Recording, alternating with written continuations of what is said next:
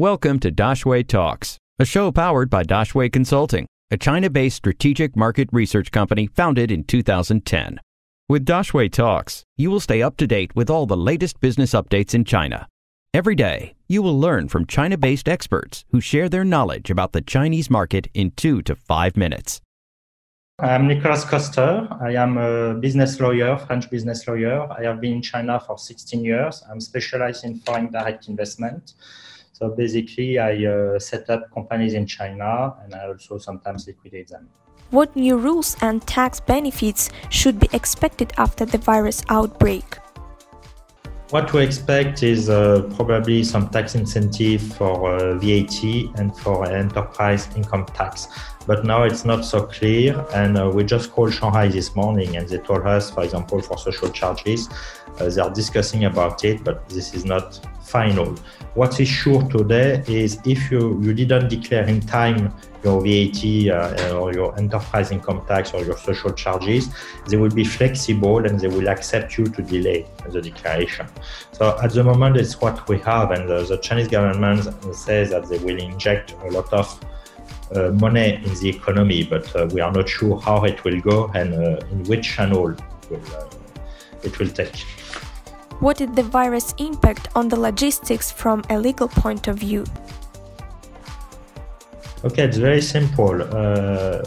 All the query has to be delivered at the gate of the office designated by the management or at the gate of the compounds designated by the management. They are not allowed to come up.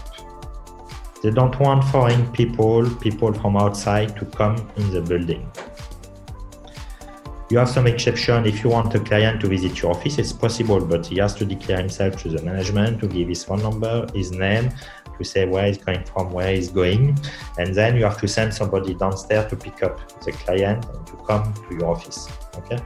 So for queries are not allowed to enter, except if it's very heavy things, then they accept you to take the query up. But each building, each place is different.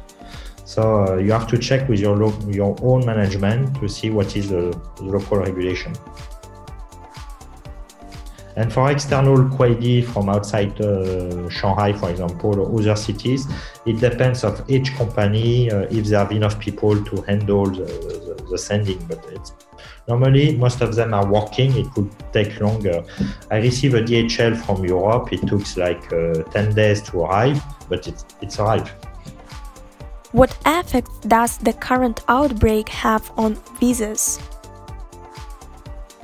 Okay, so for visa,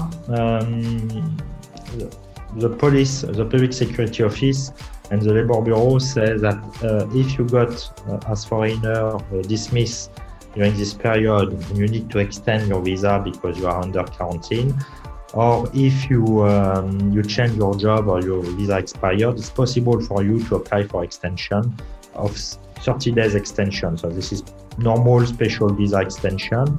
And if you are not able to leave because you are under quarantine, of course, it's possible for you to extend again as long as you need to be in quarantine. So there is no specific issue. The most important for you is to declare yourself to the Public Security Office. If you're not able to leave home, you just call 110 and they will send you somebody.